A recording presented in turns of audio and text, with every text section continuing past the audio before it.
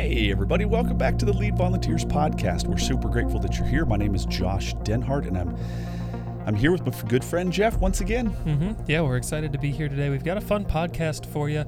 The idea is, we'll jump straight in, it's talking about maybe the parable of the golden goose. Of the golden goose. And if you haven't heard this, Josh, it's a beautiful story of greed and death, and Yes. it's super fun. So you want to share that with us as we get Absolutely. things going? Yeah. So the parable of the golden goose, you may remember this story, right? So the parable goes like this. A farmer goes out and he finds a golden egg under his goose. He's pretty excited, right? He sees this golden egg. And then another day he comes out and again, this goose has laid another golden egg.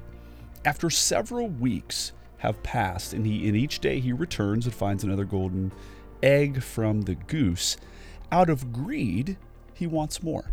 Therefore, one morning, he actually chops off the head of the animal and reaches inside to gather all of the eggs. Well, none were found. The animal dies, and this man is considered a fool. I'd say so. Yes. Now, this is what we call the parable of the golden goose, that out of his greed, he wanted all of it right now. In his desire to overreach, in a sense, he killed all future hope of golden eggs continuing to be produced. Well, you go ahead. Yeah, it is. That's a sad story. Not very encouraging. Can I ask, what does this have to do with Lead Volunteers? Lead Volunteers in ministry, right. How does this tie in for us today? Yeah, so the connection point is, to be put bluntly, without nurture, understanding, tenderness, foresight, and development. The expectations that we place on volunteers truly might be the spiritual equivalent of decapitation, reaching inside of their souls and looking for more golden eggs, thus, of course, destroying any long-term hope of true golden ministry. We can overreach just like the farmer. What are some ways that we do that? What are some maybe tendencies that you've seen in pastors do? That's a pretty harsh metaphor, but metaphorically chopping off the heads of volunteers. But it's true when you take that away from them. So how have you seen that play out in ministries? Well, I would say before we get into the practicalities, which we will get to, I want to say that there's a proverb that comes to mind. It's Proverbs 12:10, and it reads like this: "A righteous man has regard for the life of his animal, but even the compassion of the wicked is cruel." So let's push pause for a second. The biblical writers were writing in an agrarian culture, meaning that they were farmers. They had animals to do work for them. Well, what was an animal in biblical culture? Well, it was something that helped get the job done. Without an animal, the owner of that animal would be seriously hindered, right? He would have to do more work. So a fool, the scriptures say, mistreats his animal out of short-sightedness. When he does that, he's not realizing that this animal is quite possibly one of the main keys to his life being easier. Without his animal, the job is harder. Well, in the same way, somebody might say, "Wow, are you saying that our volunteers are like beasts or animals?" They're animals. Nope, we are not saying that. Yeah, but I think a correlation could be drawn, right? Yeah. That I think a wise person would treat their animal well. The scriptures say, well, a wise person would also treat their volunteers super well, knowing, right, that it's a stewardship. Yeah. There's some nurturing involved and some growth and discipleship that happens along this process that takes intentionality, takes time. Yep. And you can't kind of force something that isn't there. Exactly. And like, think of that farmer, that if he just pushes this animal to the point of unhealth, that's what he's really wanting to do. To go back to the other analogy, he's wanting to get more gold, more golden eggs, and he's taking it. He's not being patient to allow great things to happen slowly over time. And I think I have seen leaders who, watch carefully, they find that really super gifted person, and they're excited, and they're eager. And it's almost like they're eating out of your hand. They're very willing to participate. And then we get into what I call exploitation. And we are asking too much of them. We are not considering. Okay, let's just push pause for a minute. When I was a volunteer at the church that I ended up becoming going on staff with, while I was a volunteer, good gracious, I had a 45-hour-a-week job. I had a yard to mow, kids to put to bed, the whole litany of things that come with a regular life. And in the overflow and in my margin, I was joyfully volunteering at church. However, there were times, Jeff, where I did not have the foresight and the reins, the loving reins of the pastoral leadership that I was serving under, them saying, "Hey, real quick, how are you doing?" Yeah. There was just the idea of this guy is a producer. Let's just continue to tax him with more and more stuff. Yeah. What do you think that line? It seems like a careful line between exploitation and an eager willingness. Yes. And how do you, as a leader, identify? It's maybe an art of how to use the reins. It is an art. To use that analogy. Yeah.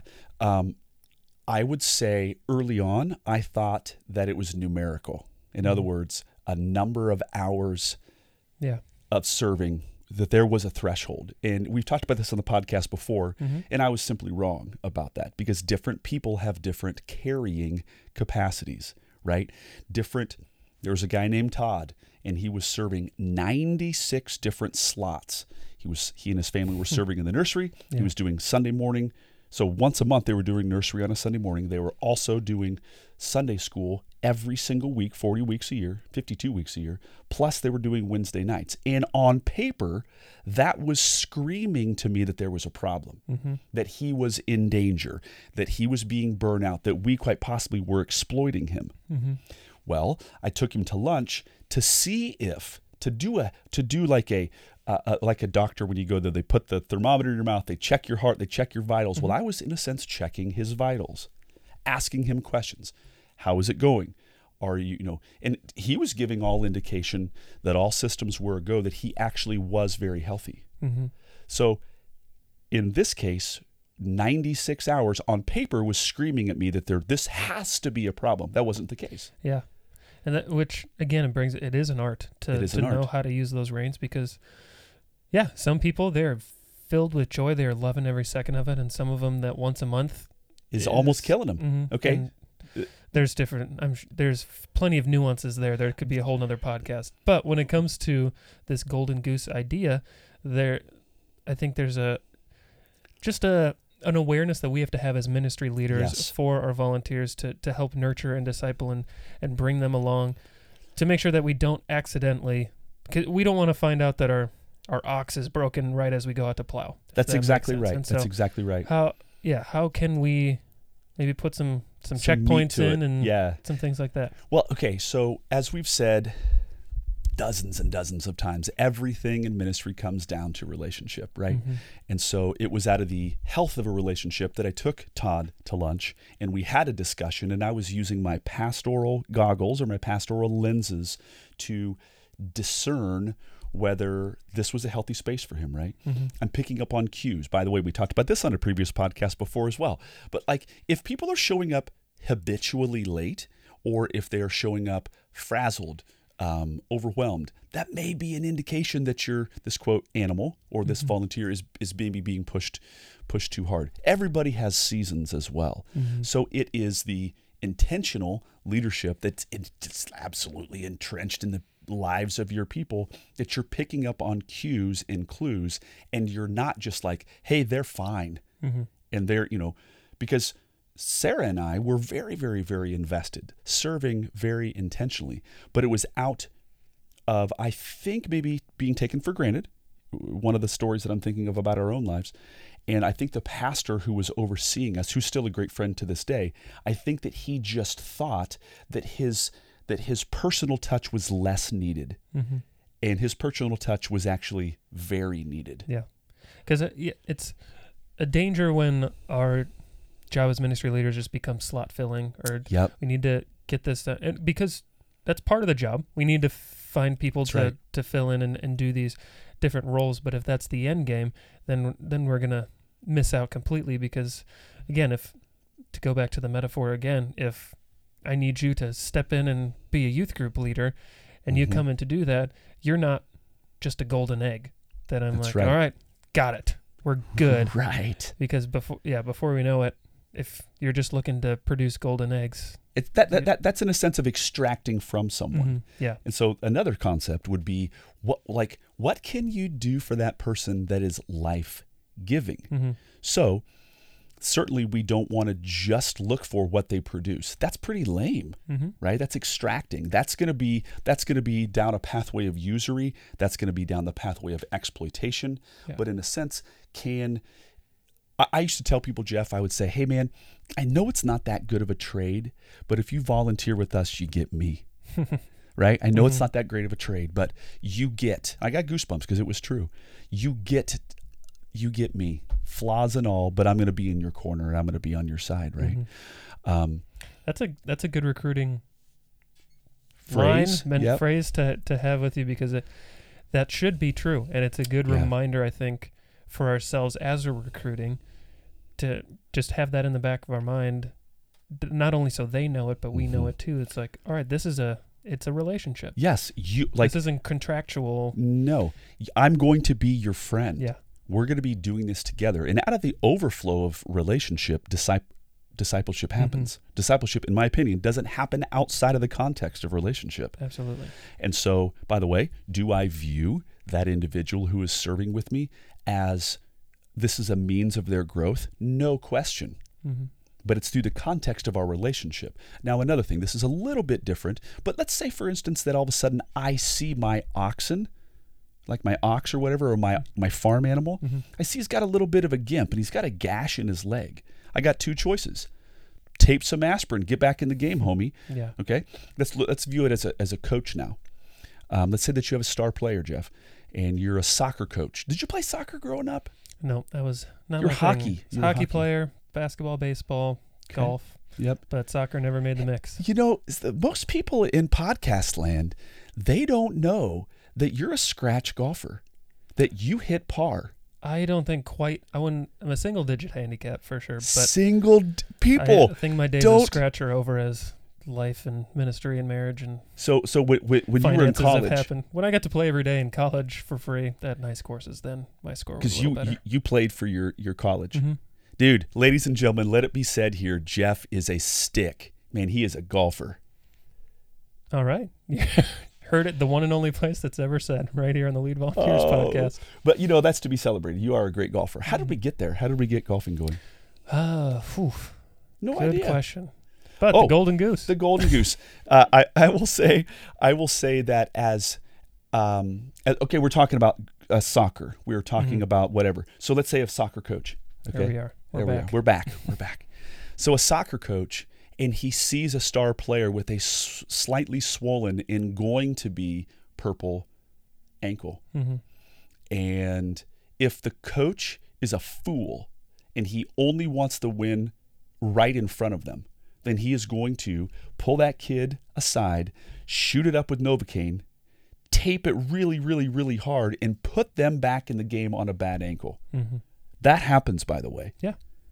And that is a short-sighted, not loving coach. And so there were people who were so eager to be in the game, and they had a life circumstance that, necessitated that they take a break, right? Whether it's a work thing or whether it's a marriage thing or whether it's just circumstances of life. They needed to take a break, not punitively, but the loving care of a coach saw that they needed to be not sidelined, because that sounds punitive, doesn't it? Mm-hmm. They needed to be on, let's say, emotional or spiritual or medical leave. The way that I know that is that I'm in their life. Yeah. And then I see that, and then I take the position of you as a person, and your health far exceeds what you can do on the field. Mm-hmm. I would rather have you healthy and return than blaze you out and we have this short-term, super short-term win, right? Yeah. I think you said it really well there. That because you're in their life. That's exactly and right. It's not something that you, I don't know, see outside of relationship. Yeah. So with this Todd guy, on paper, that caused me concern. Mm-hmm. Can somebody serve at that level and be healthy? Well, the greatest question is to go ask. You got to figure it out. Yeah. Right? Mm-hmm. I made a joke about this one time on the podcast, and it's worthy of sharing again. At that same time, I saw somebody on our roster, because we went a super deep dive to find out who was serving and how much, right? Yep. And one lady was serving 11 times a year, less than once a month in the nursery, and she felt she was carrying the church on her back. Mm-hmm. So for her life circumstances, any more than that, she had 4 small kids, right? So out of the overflow of understanding her life, connecting with her, I could see that she was a little shaky. And so the wise coach or the wise farmer or the person who sees a golden goose, you're like, hey, listen, let's not push that. Yeah. Let's not rewrite our standard to Todd level and then push people towards that. Right. We've got to know people individually nurture, That's right. care for that goose, because we don't want any accidental decapitations. Those We might be want even worse than intentional. Jeff, I think what you said is very important. We don't want any accidental decapitations, because there is nobody in podcast land who is malicious. Yeah, and they're bad. I just don't think that exists. They're not wanting to exploit. Go ahead. No, they're not going to want to exploit and hurt someone. That's nobody's intention. However, without eyesight, foresight, love, intentionality, you can unintentionally decapitate someone. And I got to tell you, I speak from personal experience that it was out of the blinders / oversight / this pastor was carrying on other things, thinking they're fine. They've got big capacity, but it was in the absence of relationship that he did not see that we were being overworked. Yeah, and I think it's making me think through the Lead Volunteers course, where through the recruiting, training, and retaining modules built into your schedule are times to make sure you're building those relationships. Because if your end game and the only time you're investing in this person is the recruiting and relative training process, and then you're like, all right, check, filled it, then you're missing out on that relationship. You're going to have some decapitations, intentional or not. Whereas, I don't know, you don't want to forget to intentionally schedule time for relationship. That's right. And it might take that. It might take you opening up your calendar and be like, and just blocking. Call this person, send this letter. Hey, Siri, remind me at 6:30 tonight to ask Richard about their yard landscaping this last weekend. Okay. Now, my wife and I do pre-marriage counseling and marriage counseling. And I'll never forget one time that the husband was like, well, it's not as meaningful if I put on my calendar just a cold buy flowers 3 months out. And I said, it doesn't make any difference whether you were spontaneously inspired. It's a thing you need to do, whether it's flowers or whatever. So with our volunteers, it's all about relationship.